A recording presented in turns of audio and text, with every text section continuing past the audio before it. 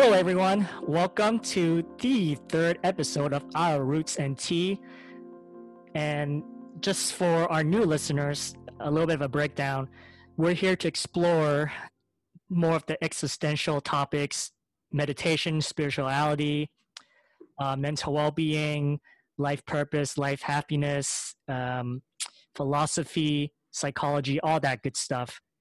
And the other element I have to mention too is that every episode we try a new type of tea. And tonight, since it's later at night, we're doing the Zoom call actually.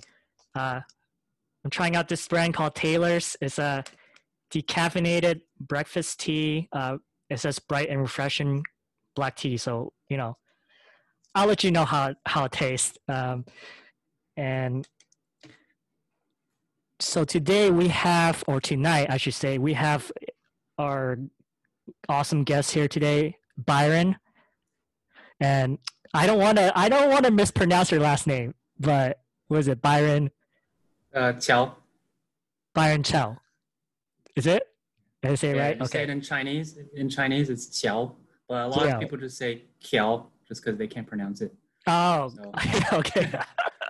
Well, in Chinese, it's Qiao, which means bridge. Okay, but or just simply Byron Q, if anything. Yeah, that works. That works. Okay, so we're on a Zoom call today with Byron here. I think he's drinking water or coffee, so he won't be trying to tea with us tonight. Anyways, I want to get things started right away, and right off the bat, I want to ask you, Byron. We're here.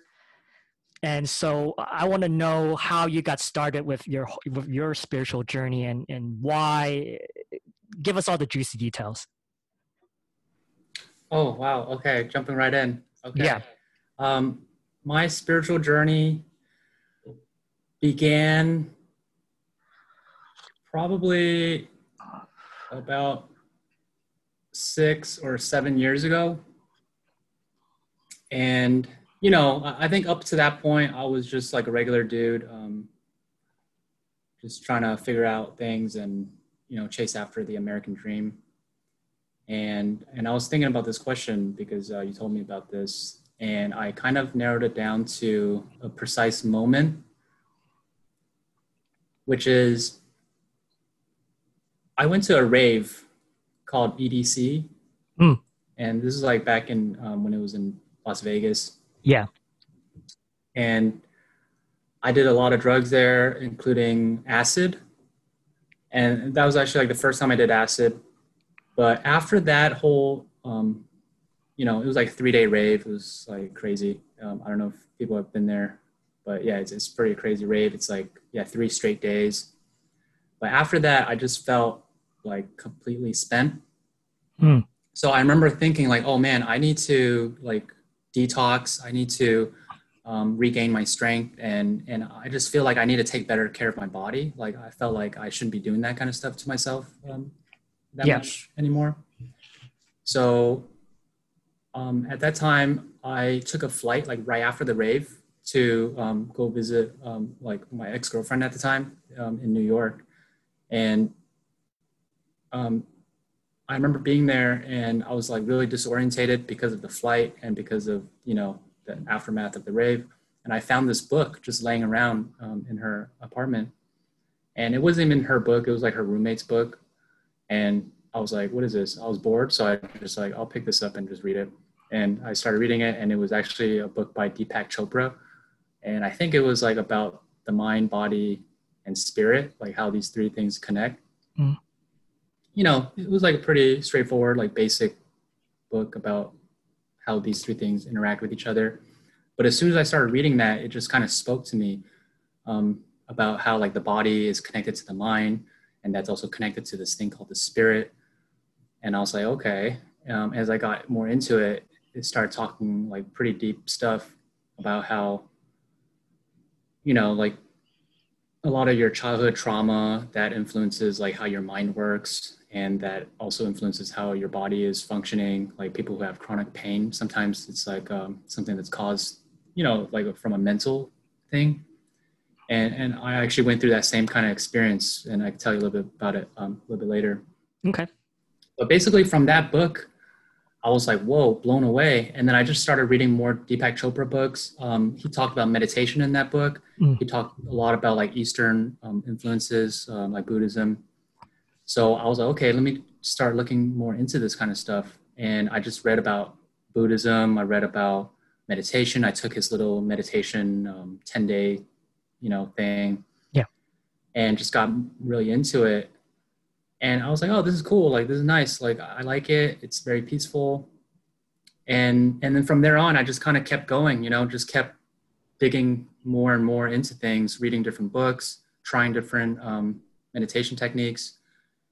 And yeah, and here I am now.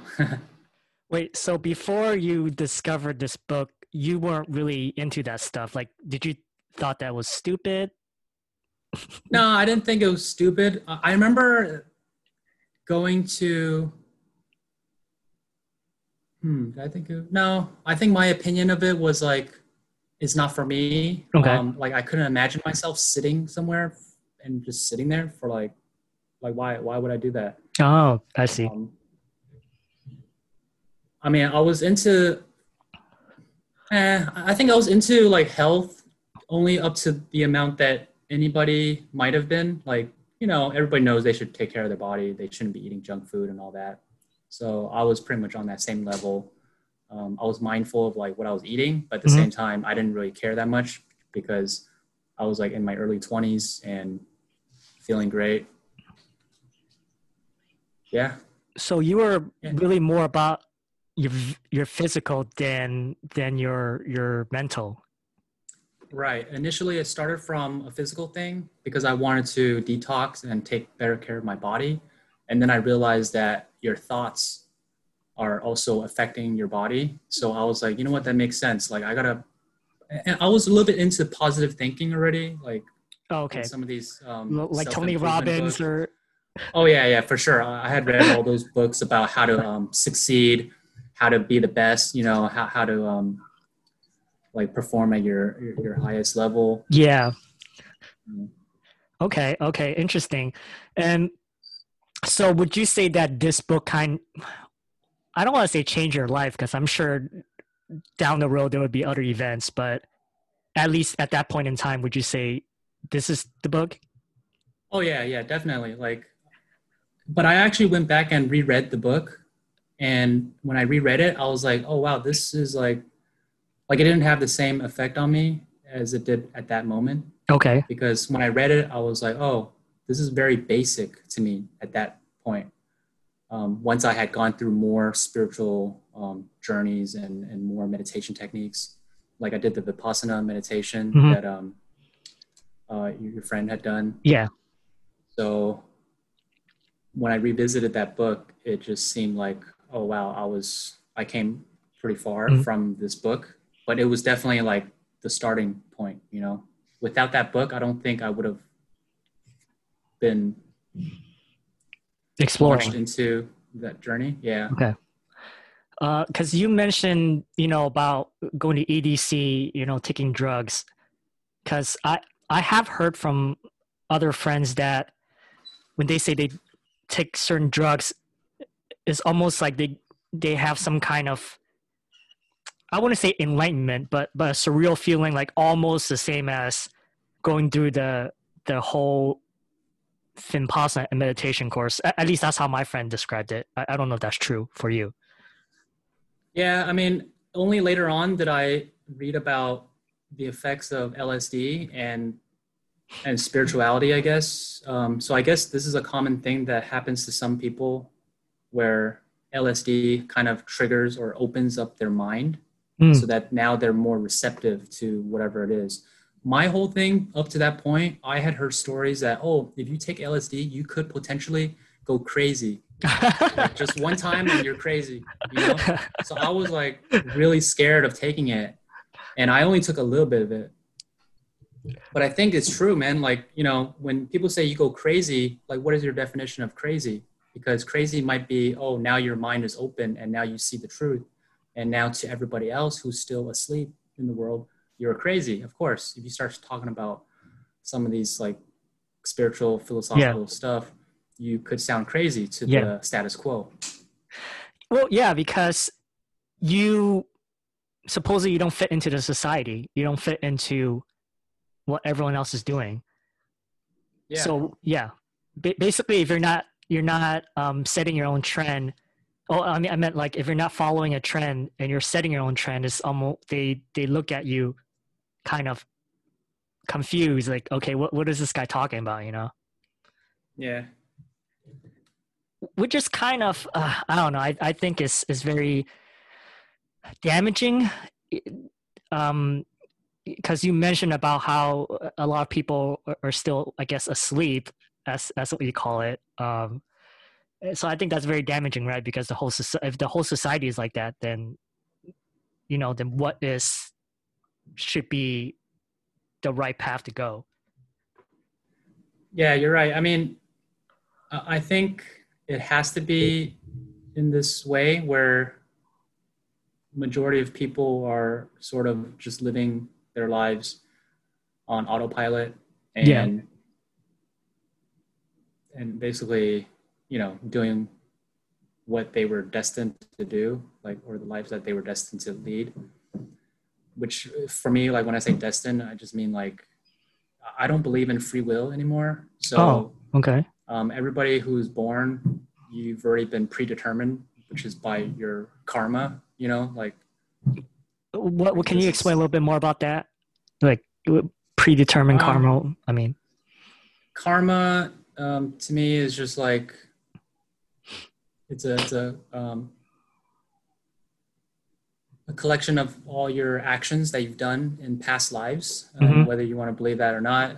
We can get into that, but it's basically you're born into a certain situation, certain class, certain family, and you are forced to think a certain way and to want certain things. And if you really want to break it down, it's like when people say, "Oh, I have free will," and like because I want to do this and I want to do that.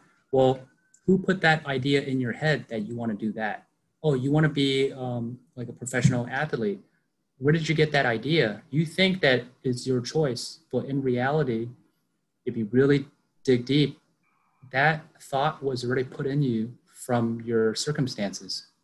You know, like for my example, like for me when I was younger, I really wanted to succeed. Like that was my thing. I wanted to be very successful. Mm-hmm. I wanted to make a lot of money. And that eventually transformed as I went to college and figured out what I really want to do. It became like, oh, I want to make films because I want to be a filmmaker, because I want to be creative, and Yeah. I want to be like this movie director.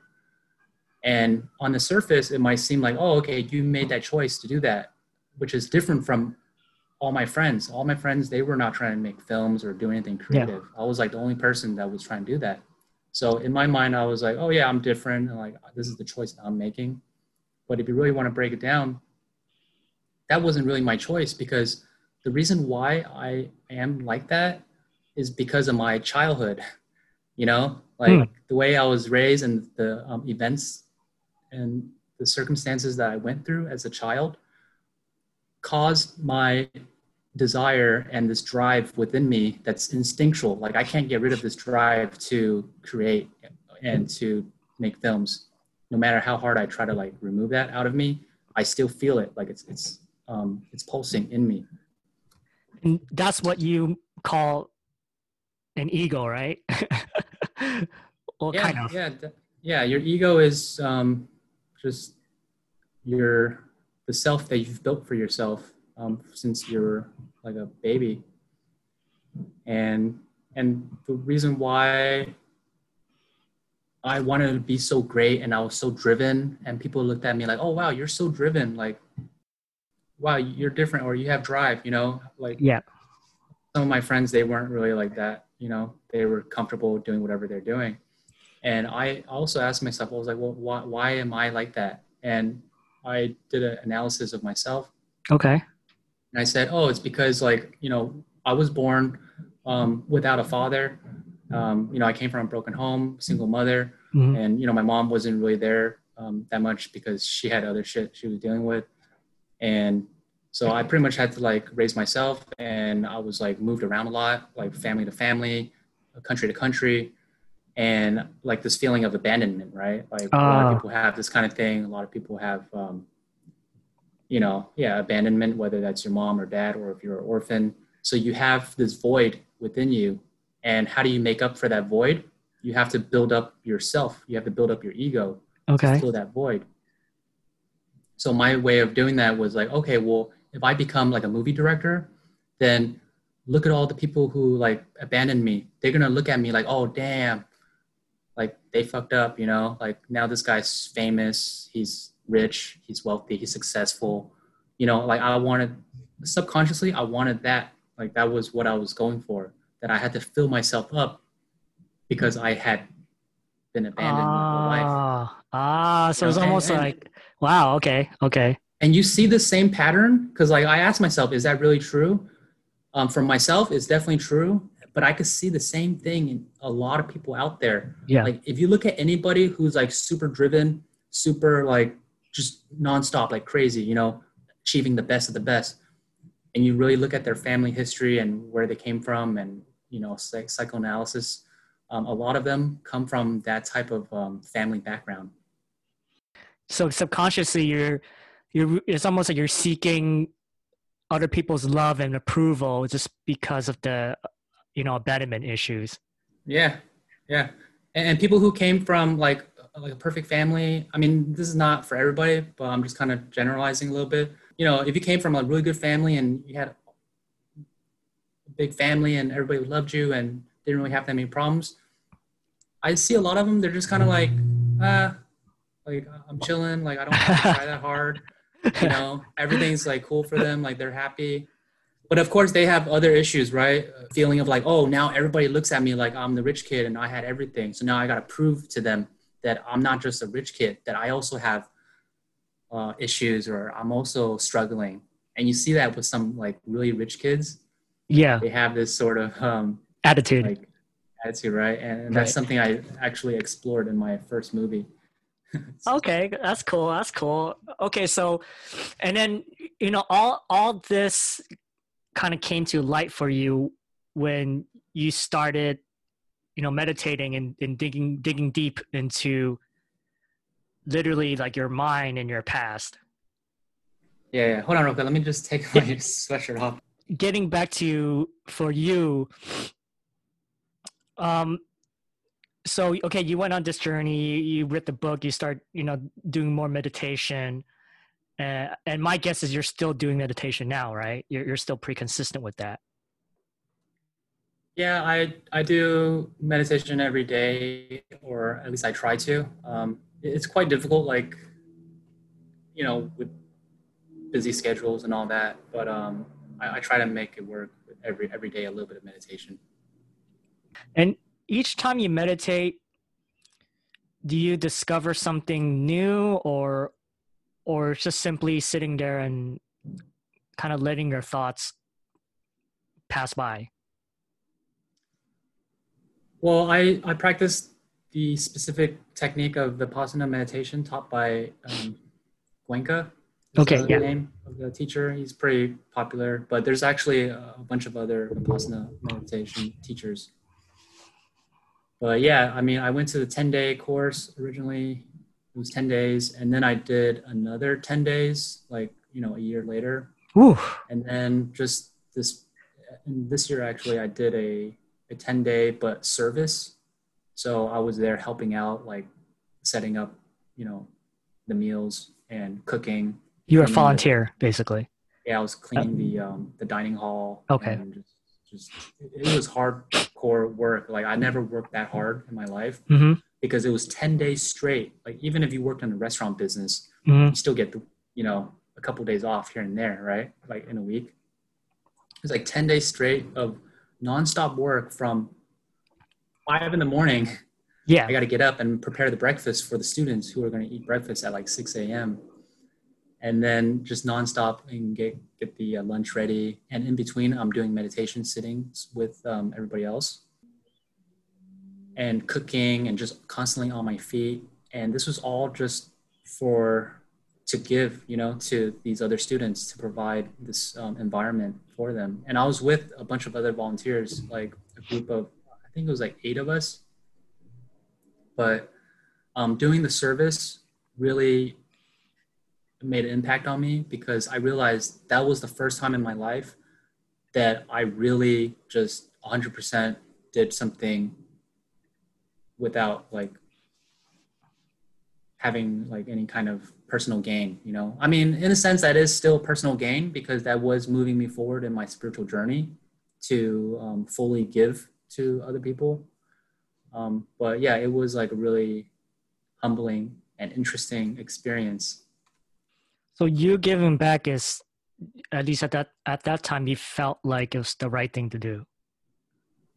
Oh yeah. Yeah. Okay. And they tell you like, hey, you should do this as part of your, like after you've done a couple courses, Yeah. you should go and volunteer and serve, because they need servers. Like without servers, other people can't go to the meditation retreat, because the whole thing is free. Like people don't have to pay. So other people have to donate their time and energy to make sure that these other people are getting food and able to meditate. Yeah, no, that makes sense. No, yeah, absolutely. It's kind of along the lines of, kind of Stoic philosophy where you want to do the right thing, like moral, moral values, right? And I think that's where kind of what that mindset is. Yeah, and it's building karma, like good karma, Yeah, that's Working back from. interesting. Because you mentioned that, and then because I actually did want to circle back to that too, because you mentioned about karma in the past lives, and so you do believe that we do have past lives before this. Yeah, for sure, for sure. Okay, well, but what if our past life was, like a dog? I mean, how are you able to judge? You know, you know Well, what I'm saying? dogs have lives. Dogs have lives. Dogs, there can be bad dogs and there's good dogs. There's dogs who Okay, kill other dogs. There's dogs who are very loving and treat their owners like with a lot of love. And if you talk to any dog owner, they will tell you straight up, like, my dog is my best friend, and it's just as a person as I am.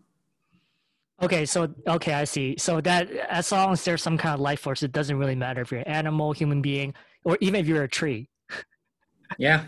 Yeah, everything has a life force in it, and that's the spirit aspect, right? So when I say like multiple lives, your past lives, I'm not saying, that there was another Darren, whatever, 10 Right, years ago exactly like or mine. 20 years ago.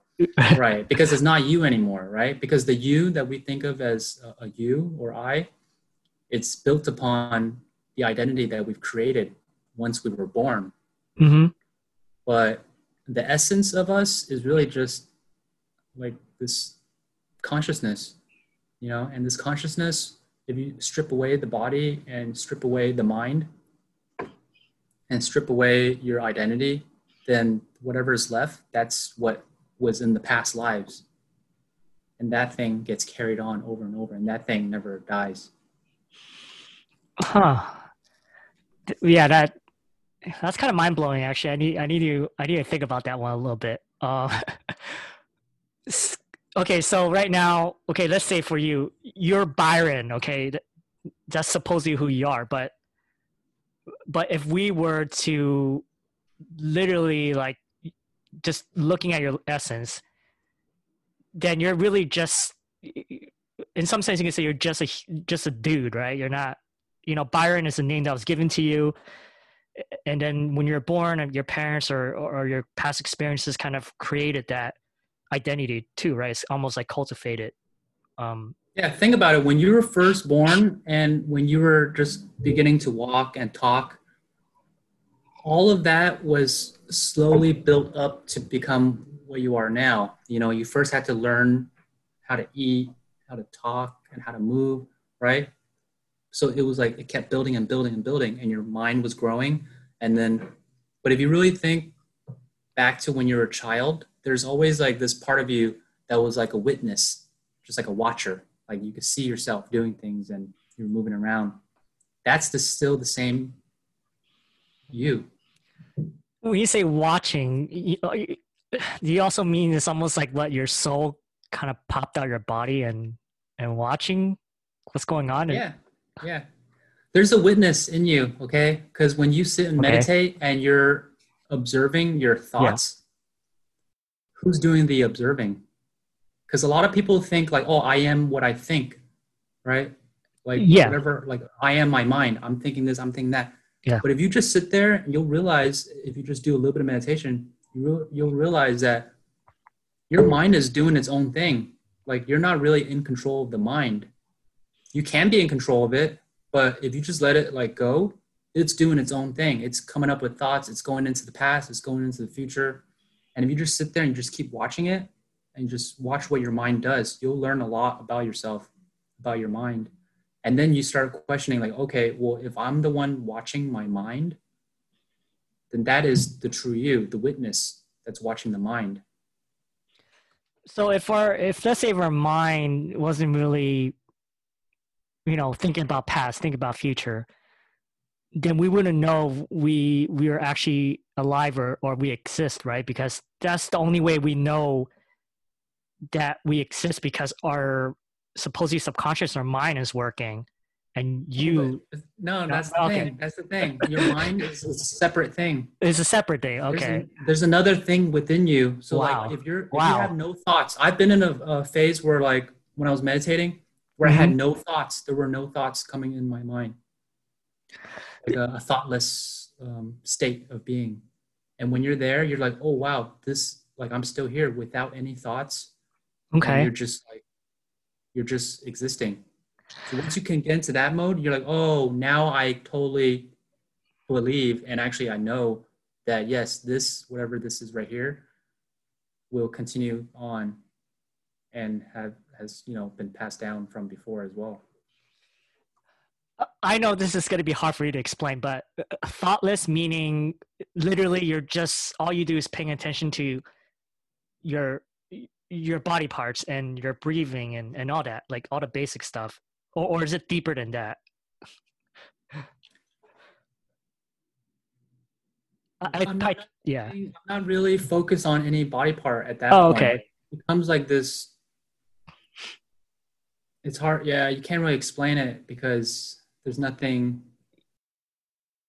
you would like you really have to get to that state and then you're like, oh wow, this is like pretty amazing. And you would know when you get to that state, like somehow you would just feel it or whatever.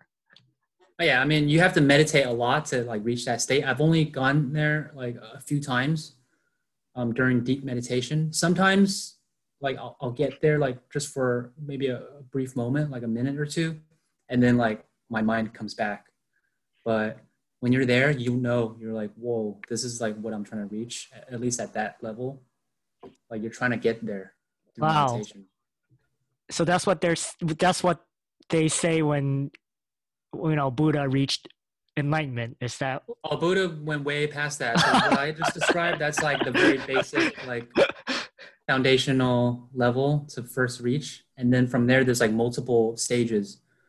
They have names for this. Like I didn't really memorize it, but the Buddha, he did the same thing. Like he first reached that state and then he kept meditating and learning more. And then he reached another state and another state, another state.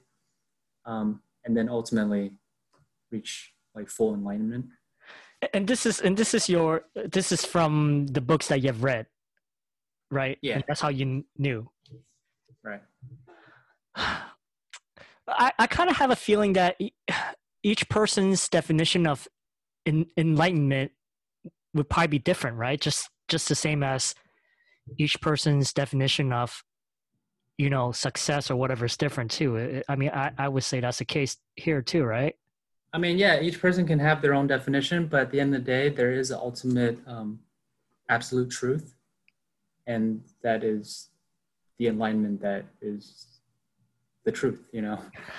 And that's something that you could only experience. There's just no way you can really explain it. Yeah, nobody can really explain that level. Wow. I think some monks have like tried to explain a little bit of it, but yeah, like I don't even know. I just have this idea of what that could Hmm. be like.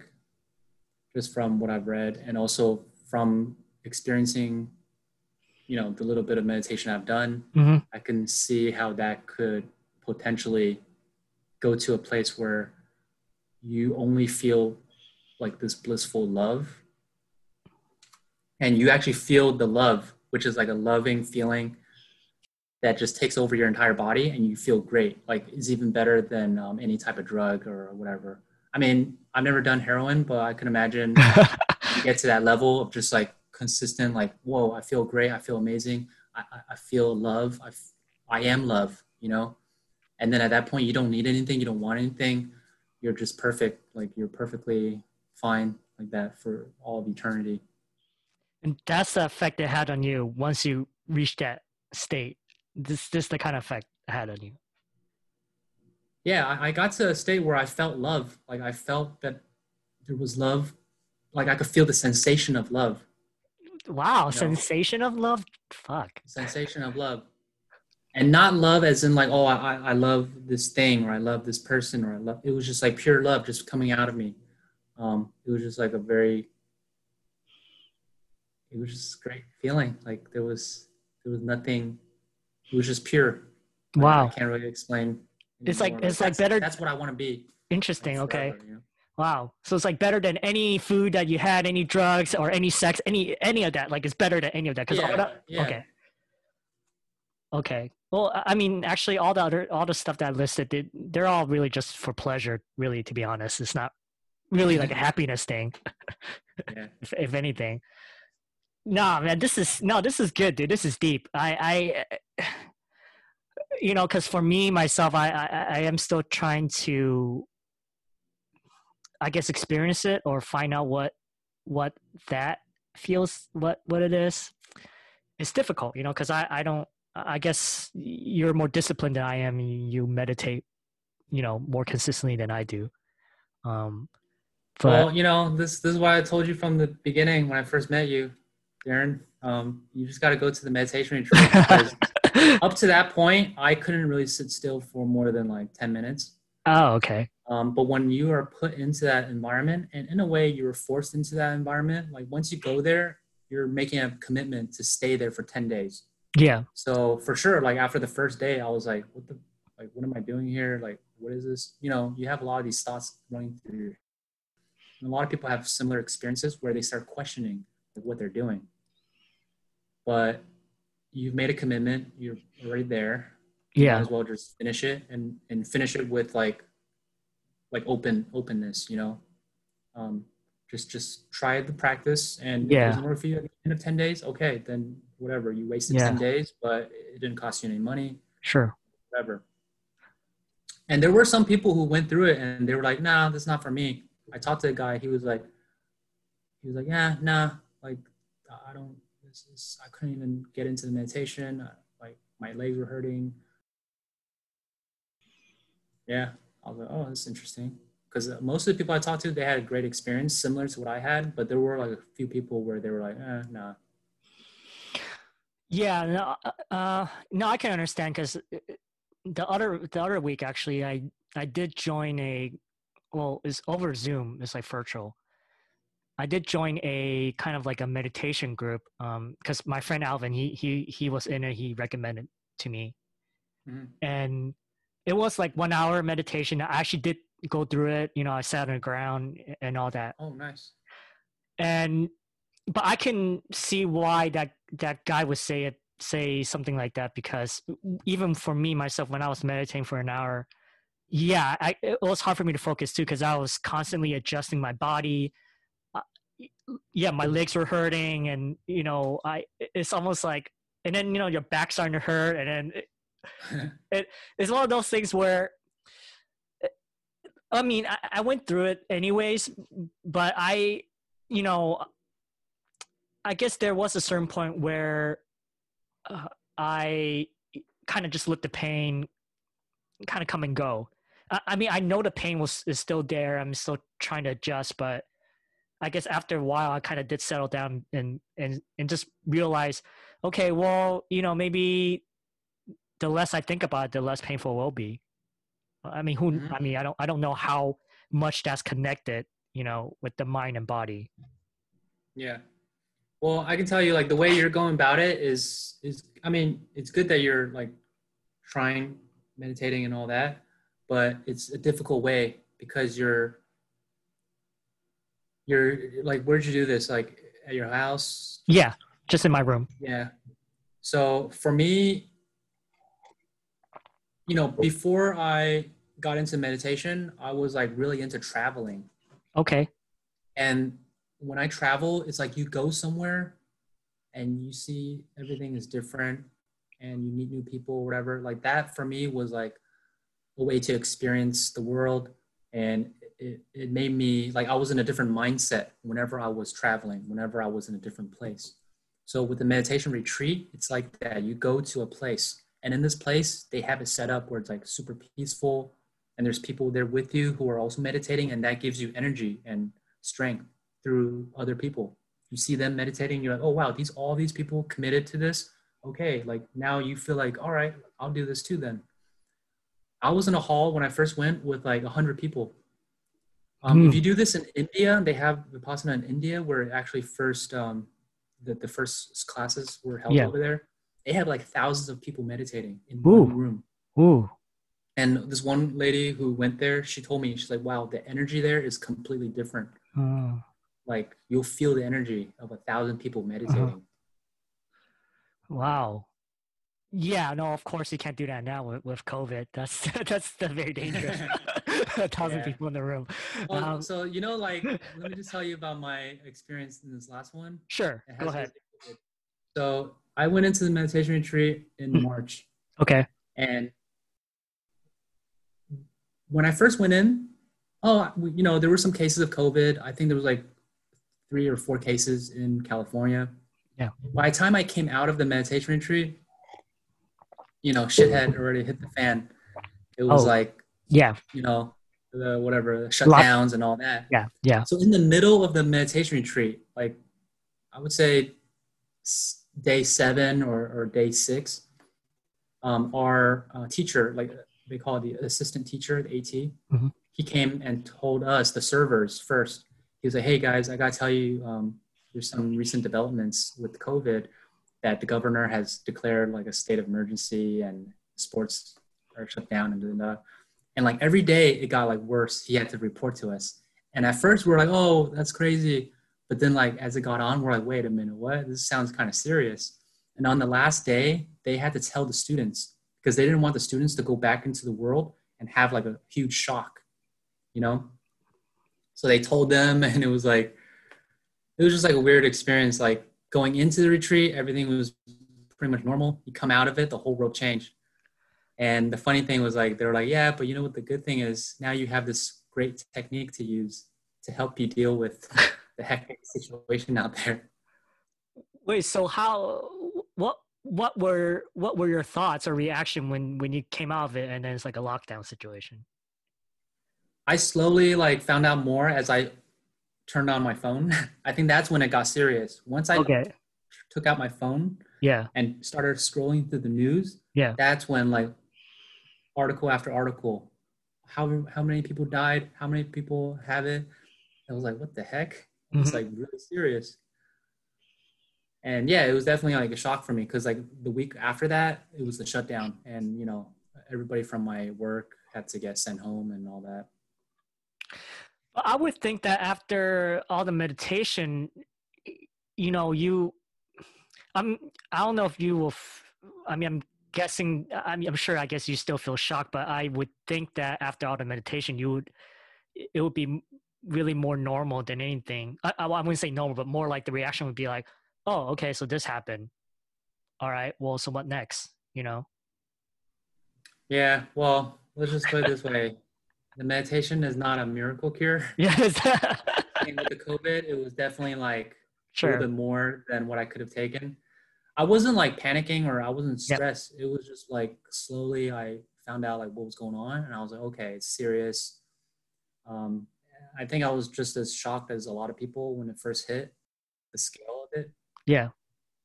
But I was fine in terms of like personally, like I was still doing meditation and just locked down at home. It was fine. Okay. So it's almost like you just carried on life as kind of as it is and still going through Yeah. your routine. So part of it is like accepting things as it is. Okay. And that's like one part of the meditation is to like learn to do that. So I accepted whatever was happening. There's COVID. Okay, then there's COVID, and this is what I have to do now. Um, and that's kind of my attitude towards a lot of things now. Just like if something bad happens, then just accept it and see where it's leading you towards, because Mhm. every bad thing that happens is actually an opportunity for growth. And if Yeah. you have that mindset, then nothing bad can ever happen to you, because even if something tragic happens, it's still a good thing.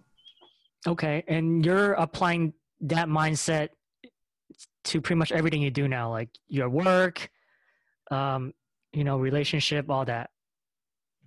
Yeah, definitely. Like COVID for me, it's been fine. Like with the lockdown, I've actually been in the best shape. Like I got into the best shape of my life. Best surfing I've done ever. Work wise, like top performer at my job, and in my writing for screenwriting has actually gotten a lot better because I had a lot of time to do this, and a lot of great things came out of it. I mean, yeah, I mean, I can go on. There's so many things that came out of this like bad situation, you could say, but it built strength. It forced myself to rethink a lot of aspects of my life, and also it made you cherish Yeah. or not take for granted some other things that you might not be able to do now, but I still look forward to doing once the whole thing's over. Okay. So, I actually do have a follow-up question on that because I mean, yeah, I know you have that mindset of kind of accepting and just believe that things will work out. But even having that mind, or at least being disciplined and practicing the mindset is tough too, right? Because what if, let's say, your boss keeps yelling at you at work and you just stink it up for whatever reason, even though you believe you're doing good, then that could have some effect, right? Or to you, it's just like you kind of brush it off. well, I use that. So let's say your example, my boss is, being an a-hole and just whatever, saying some nasty things to me. Yeah. Well, first of all, like I know myself, I'm probably going to start reacting in like with anger. I mean, normally people, yeah, there's some sort of anger that arises out of you, Yeah. or some sort of frustration or agitation. But I use that in the same way that when people sit for meditation, like if they have a pain in their leg, they use that because with the pain, you actually want the pain. If you have pain, that's good because now you can use that pain to purify your mind because you're training your mind to not react to this pain. So if I didn't have the boss yelling at me, I wouldn't be able to practice restraint of my anger, you know, observing my anger and bringing my anger down. If I don't have something to pull that out, I can't practice. It's like you don't have Mm, anybody to fight against, so you're never going to become a fighter. okay. So the Byron before would have reacted in some sense emotionally, and then the anger would release. But then now you're able to find kind of the balance, the peace within yourself, I guess. I still react in anger, but now I observe my anger and I don't let my anger control my actions. That's pretty much it. Okay. Then would you say that before, or I don't even know if now if that's the case too, but would you say that you're a person holding a lot of grudges as well? Oh yeah, definitely, definitely. Um, yeah, I think everybody has stuff or people from their past where they're like, oh, that guy like did me wrong or whoever. Like, Yeah. so you're always holding grudges. But the thing is, like, holding a grudge is not going to do you any good. It's not going to hurt that person either. By you holding a grudge, like nothing's going to happen. It's not like this person's suffering because you have a grudge. You're the only one suffering. Like anytime you have hatred, anger, or like jealousy, the only person that is suffering is you. So why are you doing that to yourself?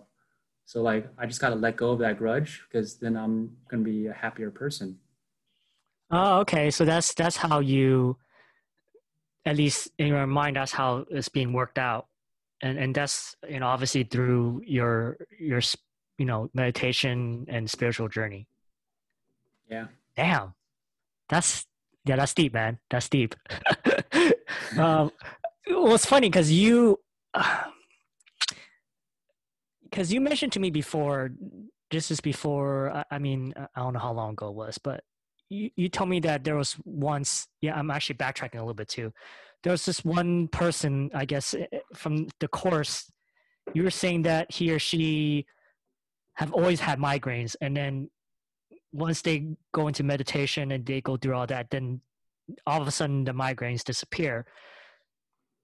But that's interesting though too, because I know migraines are on the mind, but then, but in a scientific sense, they do the X-rays or the scans, and they do show their activity going on in the head. So yeah, why would meditation kind of help dissipate that?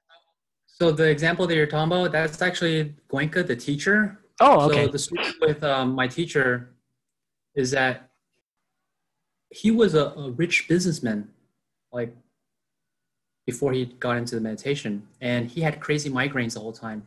And he saw every single doctor in India as well as Europe. He's originally from Burma, but he had saw, like every single doctor. Nobody can really help him. They gave him pills. Nothing really worked that well.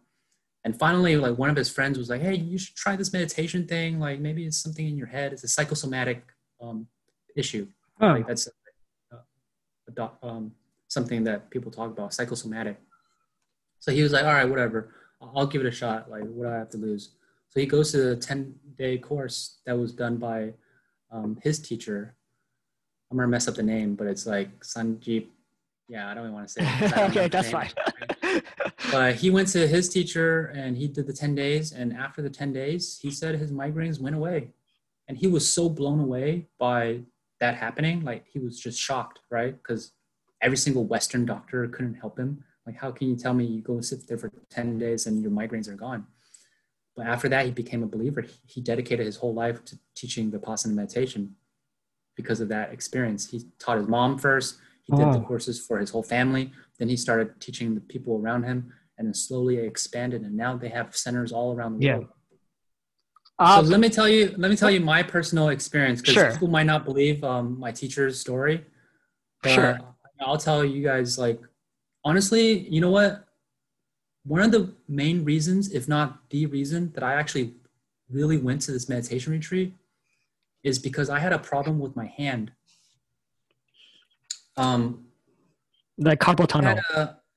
No, it was tendonitis. Okay. In my right wrist, and this is typing all the time and just like driving Lyft. I was an Uber and Lyft driver for a while in San Francisco, and just like gripping the steering wheel and just driving, it really messed up my hand to the point where like it just hurt for me to like even hold anything. And I got really depressed. I went into this dark hole of like, oh, what am I going to do now? Because now I can't even be an editor. I can't be a writer. Like, if you can't use your hand, like what kind of life are you going to lead, right? And I saw every doctor. Like they said nothing's wrong with me. I did acupuncture. I did massage therapy. Like everything you can name, I did it.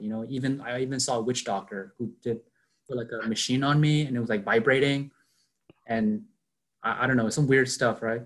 Like some voodoo stuff or something, like witch doctor? Yeah, it was like a witch doctor, but not a voodoo. It was like a weird high-tech kind of witch doctor. Okay. So I exhausted every single option, and then I just kind of assumed that I was going to always live with this hand issue. And I read this book that was talking about psychosomatic problems, that it might be related to the mind. But I was like, So then I just went to this meditation retreat because I was like, maybe this will help as well. It was one of the reasons, but there was other reasons why I went to meditation. I was interested in meditation, but if I really have to be honest, I think it was because I was just trying to fix my hand. After I came back from the retreat, for the first time, I didn't really feel any pain in my hand. And I was like, wow, but that's also because I didn't use my hand for 10 days, right? I'm sitting there. So it's just resting. Right. But the crazy thing is I kept doing meditation, and then I would say maybe about a year or maybe a little bit less than a year after my first meditation retreat, like my hand it doesn't bother me anymore. Like I still felt like a tinge of pain that would like act up, but like I wasn't reacting to it because I had accepted it and I knew that it wasn't a big issue anymore.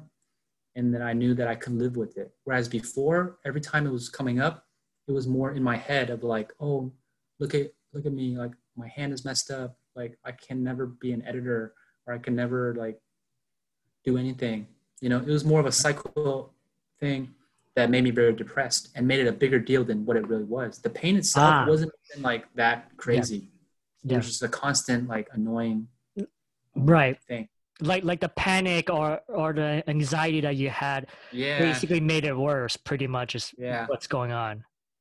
Yeah, I was super depressed. And I was living in Germany at the time and just trying to figure out like, you know, what I was trying to do with my life. And it was very cold there and dark. Yeah, luckily my wife was with me and got me through it. But yeah. Wow, that's kind of crazy. So, but I mean, I wouldn't go as far to say that doctors are wrong. I'm sure there's probably some kind of maybe, I don't know about nerve damage, maybe some kind of muscle strain. Oh, so the thing is, in Germany, they did MRIs. They even did a nuclear scan of my entire body. And they said, there's nothing structurally wrong with your hand. I was begging them to give me surgery. I was like, just cut my wrist open. Like I watched wrist surgery YouTube videos. Oh, to the point where I was like, I could probably do it myself. That's how crazy I got. I was like, I've seen so many surgeries of the wrist tendon, specifically de Quervain's, which is the thing I had. And I actually diagnosed myself with that. And later on, the doctors confirmed it. But they wouldn't do it. So, and they were like, nothing's wrong with you. But that was even a worser feeling because it's kind of like, I feel pain, but you're telling me nothing's wrong with me. So what am I supposed to do? Who am I supposed to see? The doctor's supposed to help me, but you're telling me you can't help me because you think that I don't have a problem. But I know I have a problem. Mm-hmm. I feel it. And so many people are living with this type of chronic pain. Well, why? Well, in that case, you could easily went to like a psychiatrist or a therapist, right? But why meditation? You know what I mean? Because there are other paths, like there are other routes. Well, it was free. Okay. So if it wasn't free, that would not be an option, basically, is what you're telling me. It depends how much it was going to cost. Okay, well, let's say if it was free and you go in and you go through the course and it still didn't help you, then would you just kind of flip tables and just go, crazy? No, I got so much out of the meditation retreat. Like the hand thing being pretty much fixed was just like a bonus. Like at that point with my hand issue, I thought it was the worst thing that ever happened to me. But it turned out this was the best thing that ever happened to me. And this goes into like my whole philosophy of like, when something really bad happens to you, just see where it's leading you towards. If you just say, oh, this sucks, like my life sucks, this thing happened, I lost my hand or I lost this or whatever. You're just you're gonna, be defeated. Say, okay, this happened. Let me see where this is going to bring me to. What is this telling me? And if I really analyze what happened with my hand, I was like, wow, this was literally the hand of God coming down from the sky and making me go in this path. Mm. And I realized I was actually addicted to my cell phone, addicted to social media, addicted to smartphones. And because of my hand issue, it made me drop my phone. Like I couldn't hold my phone anymore, And once I did that, I was starting to get free from technology, social media, Facebook, even just text messaging people. So in Germany, all I had was like this dummy phone, like, the drug dealers use. And I only had like 2 people that would call. One was like my boss for my work, and then my wife or my girlfriend at that time. And well, I mean, of course, you're not absolutely off social media now. I mean, you probably still use it, but just a lot less, right? Yeah, I slowly, once my hand was like better, I slowly got back into using a smartphone. And, once I moved back to the States, yeah, I mean, you have to use a smartphone. But what's great is I'm very aware of like how it's interacting with me. So, and now I'm not like constantly on it, I Yeah. can like just throw it away. Sometimes I'll forget where I put my phone. Yeah. I'll be like, whatever. No, yeah, no, I agree with what you were saying before about the the pain and the psycho symptoms or psychosomatic. Is that what they're saying? Yeah. Yeah, no, it's true because lately I've been reading a lot of like Stoic philosophy. I've been reading a little bit about Seneca, and then he has a quote. Well, not the full quote, but just part of the quote, and he was saying how we often suffer more in imagination than in reality. I mean, that's probably not like exactly the words, but that's just kind of I'm just paraphrasing it. Yeah. And It's then great. now when you think about it, it's actually really true. Because a lot of what's going on is always going to be in our heads or our minds. Yeah. Everything it's all in your head. If you can purify your mind, you won't feel pain or anything really. I mean, well, something like cancer. I mean, that is more a physical thing. I mean, I guess you could try to purify your mind and not think it hurts, right? But I don't know. Well, it's your way of interacting with the pain. So, Okay. of course, you would have to be very, strong in your mind to not feel.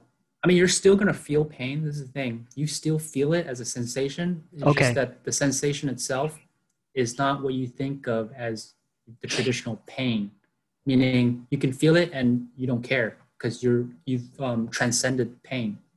And that's why these Buddhist monks can light themselves on fire Oh yeah. and sit there perfectly still and not cry or do anything as they burn to death. Like you've seen that, right? It's Yeah. crazy. But The that's because they have yeah. such strong mind power. Yeah. Talking about that Vietnamese monk, right? The Is it Yeah. Vietnamese monk? Yeah. Because well, they were doing it to I guess send a message or something like that. And Yeah, they're protesting the Vietnam War, yeah. at least the one that I'm thinking about. I think there was a few other ones that Was happened. it a few other ones? Oh, okay.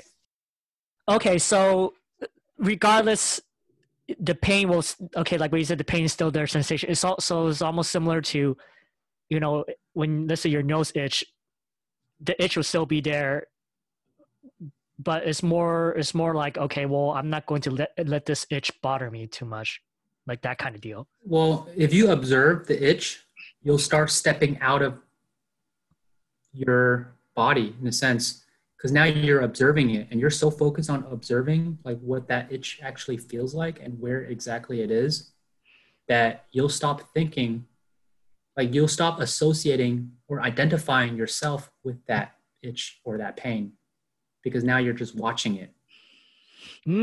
Okay, and then now it's almost like you're constantly every day you're kind of watching yourself in a way, in a sense, or watching your Yeah, thoughts. that's all it is. And I know you want to talk a little bit about this, where like the aftermath of meditation retreat, right? Which is pretty much what you've explained here already. I mean, you Well, just one aspect of it, which was, I don't know if everybody had this experience, but like after the meditation retreat, I would say maybe a week after, and I kept doing the meditation yeah. like throughout the whole day. Okay. Um, I really felt like I was like floating through the world. Like I wasn't really in my body. And as I was watching people, like I would take walks and I would see people walking around, talking to each other, laughing, crying, or doing whatever. And it was just such a surreal experience of like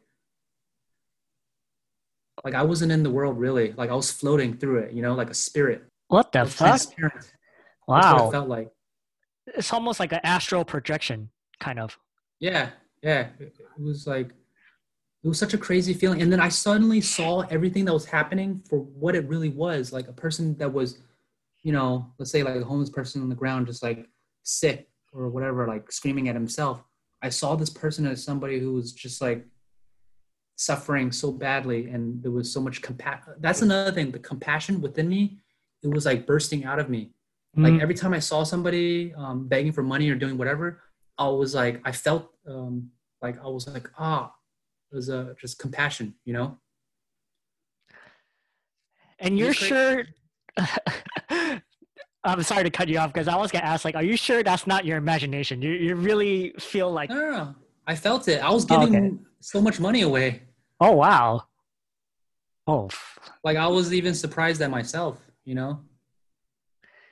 Because it's almost at that point to you, money and all that stuff is not even important. You're like, oh no, I'm I want to help this person or whatever. I don't care. Yeah, it was just like I had more compassion for people. I was more compassionate and empathetic to people I saw around me. I could see things clearly. Like I understood myself after the meditation retreat. I saw like what happened throughout my past and like what was happening in that moment as well in my life, and how my desire to be this famous movie director was actually like a false illusion of like, why did I want that? Or like, why am I doing what I'm doing? And who am I? Like, who is this person that I've created? Like, is this really me? Or what is me? Or what am I? Like, what is this body? You know, because through meditation, you're going through your entire body and you're feeling all the parts in your body. And you're just like, what is this? What's going on here? And then even like just looking at like a plant or a tree, I was like mesmerized. I remember walking in the park and I would just stop and the tree literally just like,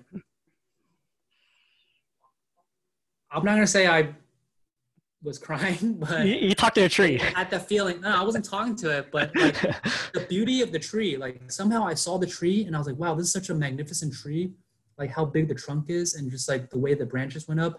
I was like, I was just blown away, like fascinated by this tree.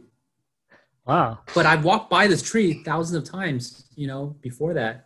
And I never really turned to look at this tree. And like every little thing, even like a little flower, it was just like, whoa, I saw the beauty in it. Whereas before when I looked at it, I was like, oh, cool, it's a flower. All right, what's next? Yeah. So do you think that's the reason why people take drugs? Because it's almost like that trippy feel, like, like shrooms or acid or whatever. I never tried any of those, but I mean. Yeah, people would take drugs to get away or see different aspects of, reality, I guess. But this was completely different. Like it wasn't like I was on shrooms or anything. It was so vivid and yeah, there was a lot of crazy things that happened during the retreat as well, which like I can't really understand how that could happen. Right. Like, I couldn't go to the bathroom. Like I couldn't take a shit for 10 days. I didn't know that was physically possible. I didn't Wait, no.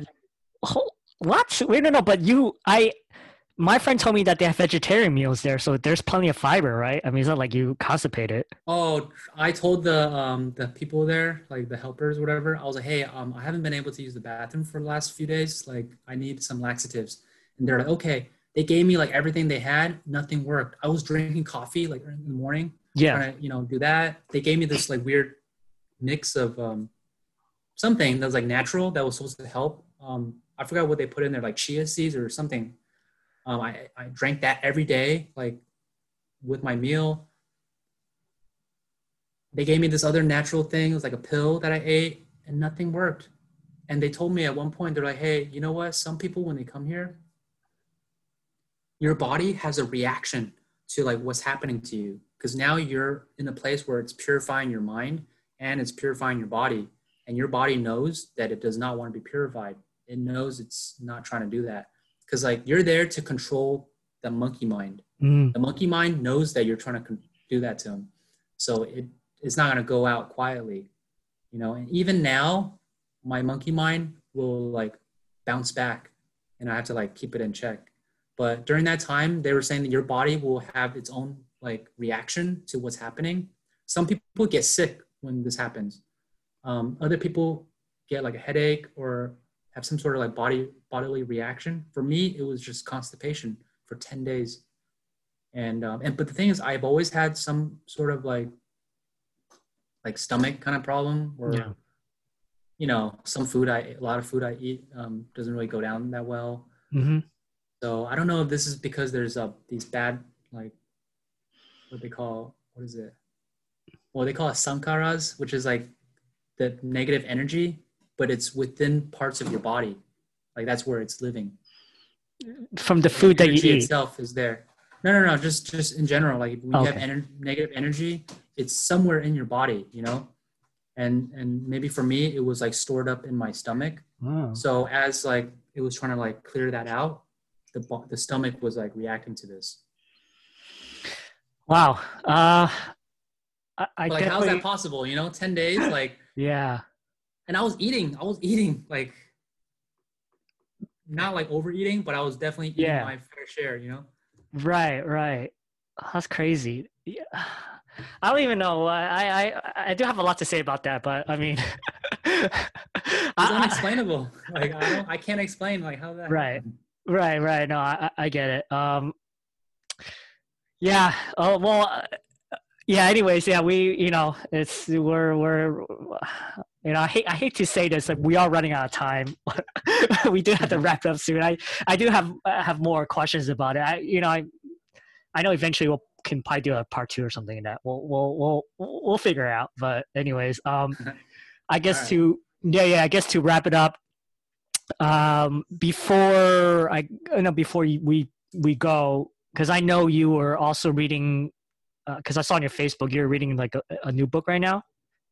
Mhm. What book is that? Just so maybe I can check it out too. Um, what is it? It's like this really old Buddhist text. Okay. I don't know what the title is. You might have to just post it in your show notes. I'll send it to you later. But it was recommended by the Dalai Lama. I was watching like a live broadcast and he Yeah. was talking about it. He was saying that he takes a lot from it. I think it's like the life of a bodhisattva. It's like how to be like Okay. a monk essentially. Okay. I haven't read through the whole thing yet, Yeah. but it's basically it's an ancient text, Mm. like 200 or 300 BC, maybe. I don't know. Okay. Cool. But I mean, it sounds difficult to read. But yeah, send it to me though, anyways, because I probably will post a lot of pretty much everything on the description. So anything, at least anything that's worth like for people to check out, put it on the description. Um, but no, Yeah. that's really interesting, man. But no, but dude, this has been great, man. Always love these conversations with you. Yeah, well, I'm sure we'll be back again talking, even deeper stuff. But yeah, so we're gonna wrap it up here for tonight. And yeah, and we'll be back next week with another episode. Not sure what we're gonna be talking about, but we'll like what Byron said, we'll accept it and let it kind of happen and flow with it, Mhm. But anyways, yeah, thanks, Yeah. Byron. I appreciate Thanks. it, man. Well, yeah, thank you for having me on the show. I appreciate this opportunity to chat with you. And yeah, it was a pleasure. It's always a pleasure, man. Thank you. I appreciate it. Okay, man. Have a good night. All Okay, right. bye. Good night. Bye, everyone.